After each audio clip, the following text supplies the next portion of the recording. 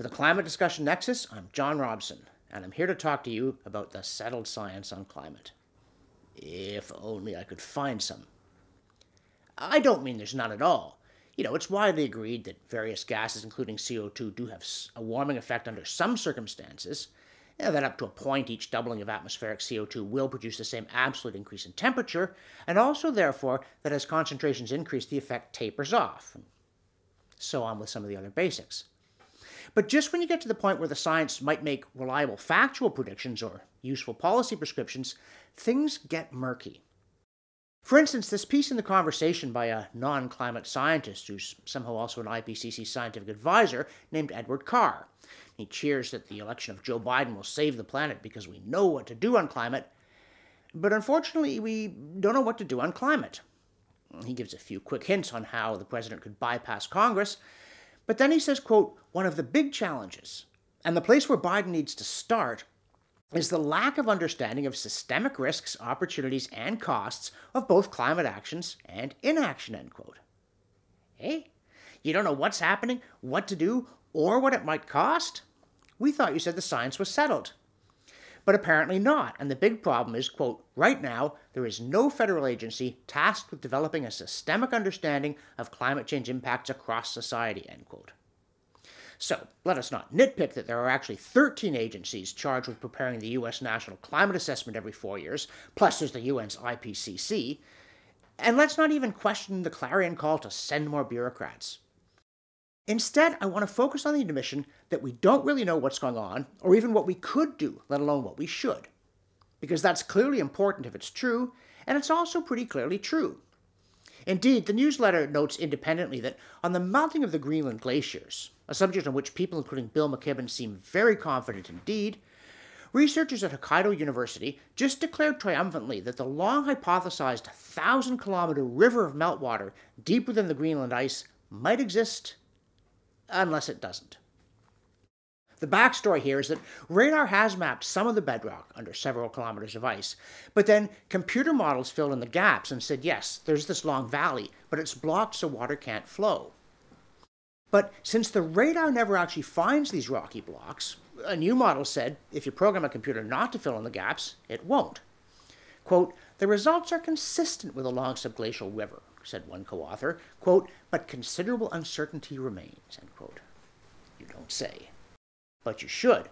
Germany's Potsdam Institute just made a very confident prediction based on its supposedly superior El Nino model that flopped within a year.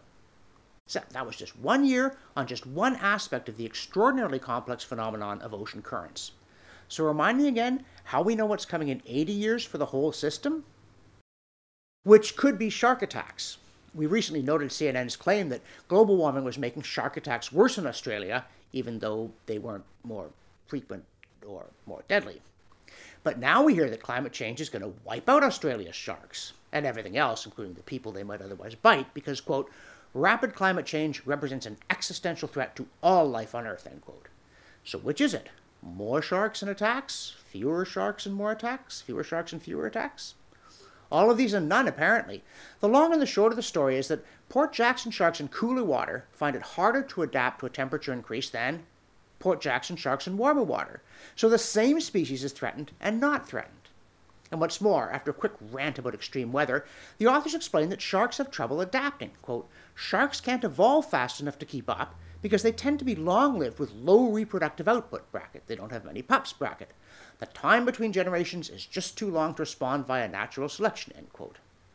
Now that's weird, because we thought the settled science was that sharks have been around for over 400 million years, easily outlasting the dinosaurs and just about everything else, and swimming blithely through at least 3 mass extinctions, each of which wiped out 3/4 of all species or more. So at this point, to give you something you can depend on, I want to mention that Port Jackson sharks really do have some of the weirdest looking eggs you could ever hope to see. But the rest is speculation. As the authors of this Now the Sharks Get It piece say, quote, we also need a better handle on how a wide range of species will respond to a changing climate. This will help us understand how communities and ecosystems might fragment, end quote. Well, we'll see your uncertainty and we'll raise it. We'd even like to know whether they'll fragment, not just how, because maybe they'd flourish instead. Though as usual with climate change, it gets worse.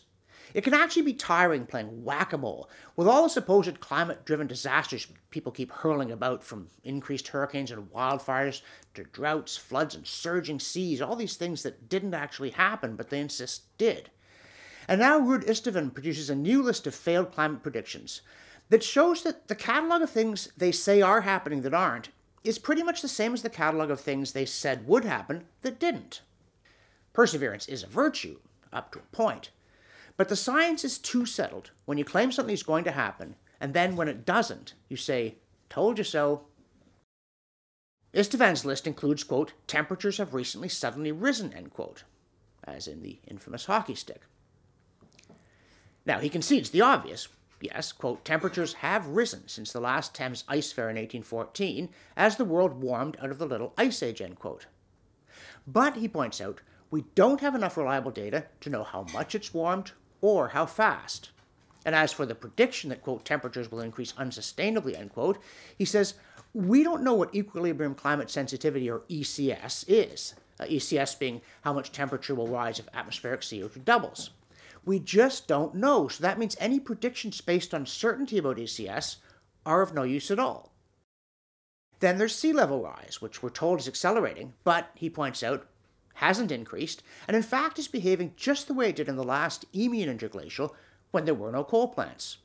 Nor, he says, have polar bears died out, quote, "from lack of summer sea ice," end quote, which frankly we don't even lack.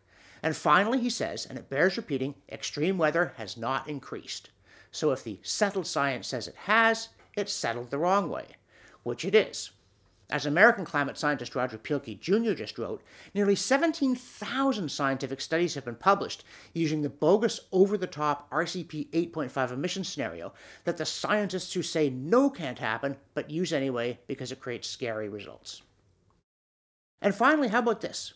The COVID lockdown was meant to decrease emissions of CO2 and thus reduce the atmospheric concentration, but it didn't. That's okay, says NBC. The World Meteorological Organization predicted the lack of decrease after the fact. And anyway, quote, "irrespective of what we do to curb emissions today, much of the carbon dioxide already emitted decades ago remains in the atmosphere and contributes to global warming, climate scientists say," end quote. Got that? If it did drop, scientists would say they predicted it, and it meant we must cut emissions. When it doesn't drop, scientists say we predicted it, and it means we must cut emissions. So really, there's no point checking, because no matter what actually happens, what they said would happen sort of essentially did in a kind of truthy way. Now, if you think the science is unsettled, wait till you see the policy. For instance, in Hamburg, Germany, they just built a shiny new coal plant, then shut it down 5 years later with no idea where the replacement power would be coming from. Except not from the local nuclear plant, which they're also shutting down because it doesn't emit greenhouse gases, or something. On the other side of the Atlantic, people are all excited that, quote, "John Kerry's most urgent task as international envoy for climate change, experts have said, will be restoring America's credibility as a reliable partner," end quote, by ponying up about $2 billion for the UN's Green Climate Fund to squander. Not by, cutting greenhouse gases dramatically at home or abroad or something like that. Now, we don't want to depress you at this festive time of year, so let's talk about a cheerful subject, namely decreasing hunger in the world. From CO2science.org, we present a study of India's remarkable, though still insufficient, increase in wheat production since 1980 that looks at irrigation, fertilizer, temperature, and CO2 and finds that the dreaded carbon pollution has done the most good. And another study, also from CO2science.org, about the early life stages of the orange-spotted grouper, which I have no doubt has been preoccupying you lately. And if not you, then certainly Asian fish farmers, so it's probably been food for you, if not food for thought. And by the way, because it's a big aquaculture fish, it's no longer called the greasy cod, which just doesn't sound very appetizing. But never mind that. The point is, the dreaded ocean acidification doesn't bother this fish, even at its most vulnerable time of life. But that's just one study, so of course more research is needed.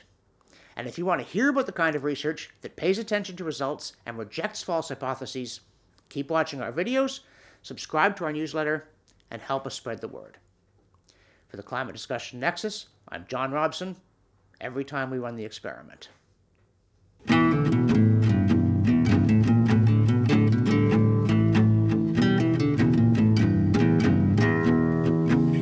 That's right.